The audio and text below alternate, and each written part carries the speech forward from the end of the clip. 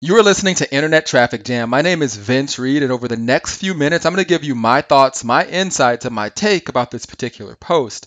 Now, the title of this post is Twitter Targeting Secrets. What I want to do today is share with you how you can use Twitter to better target your customers so you can generate more leads and traffic for your business. When I first started in marketing, one of the things that I studied and I loved the most was search traffic. Because to me, there's nothing like having the ability to jump in front of people's thoughts. Actually, put your product in front of what a person was actively searching at that very moment.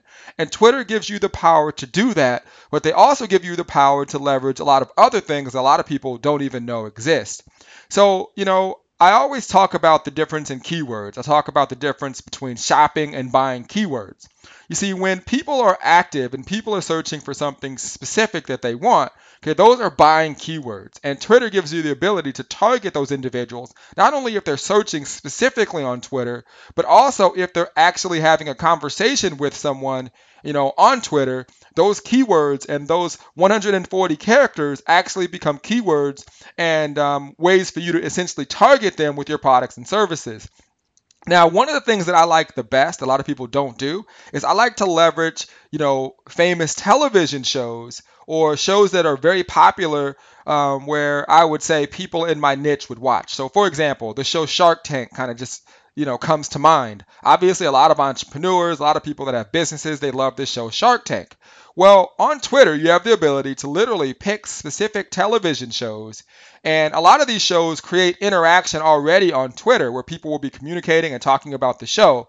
Well, you have the ability to target all of those individuals who are communicating and tweeting and creating hashtags about that specific show and put your product in front of those individuals. So there's actually a setting when you get into the paid marketing methods on Twitter that allows you to do this. Now, think about all of the shows. If you're in real estate, all the flipping shows. If you're in business, shows like The Profit, shows like Shark Tank. There's so many things out there that will allow you to build your business, where a lot of people don't even know exist. So I encourage you to definitely get into that and learn how to do that and start setting up campaigns and really jot down several different types of shows that essentially you feel your customers would watch.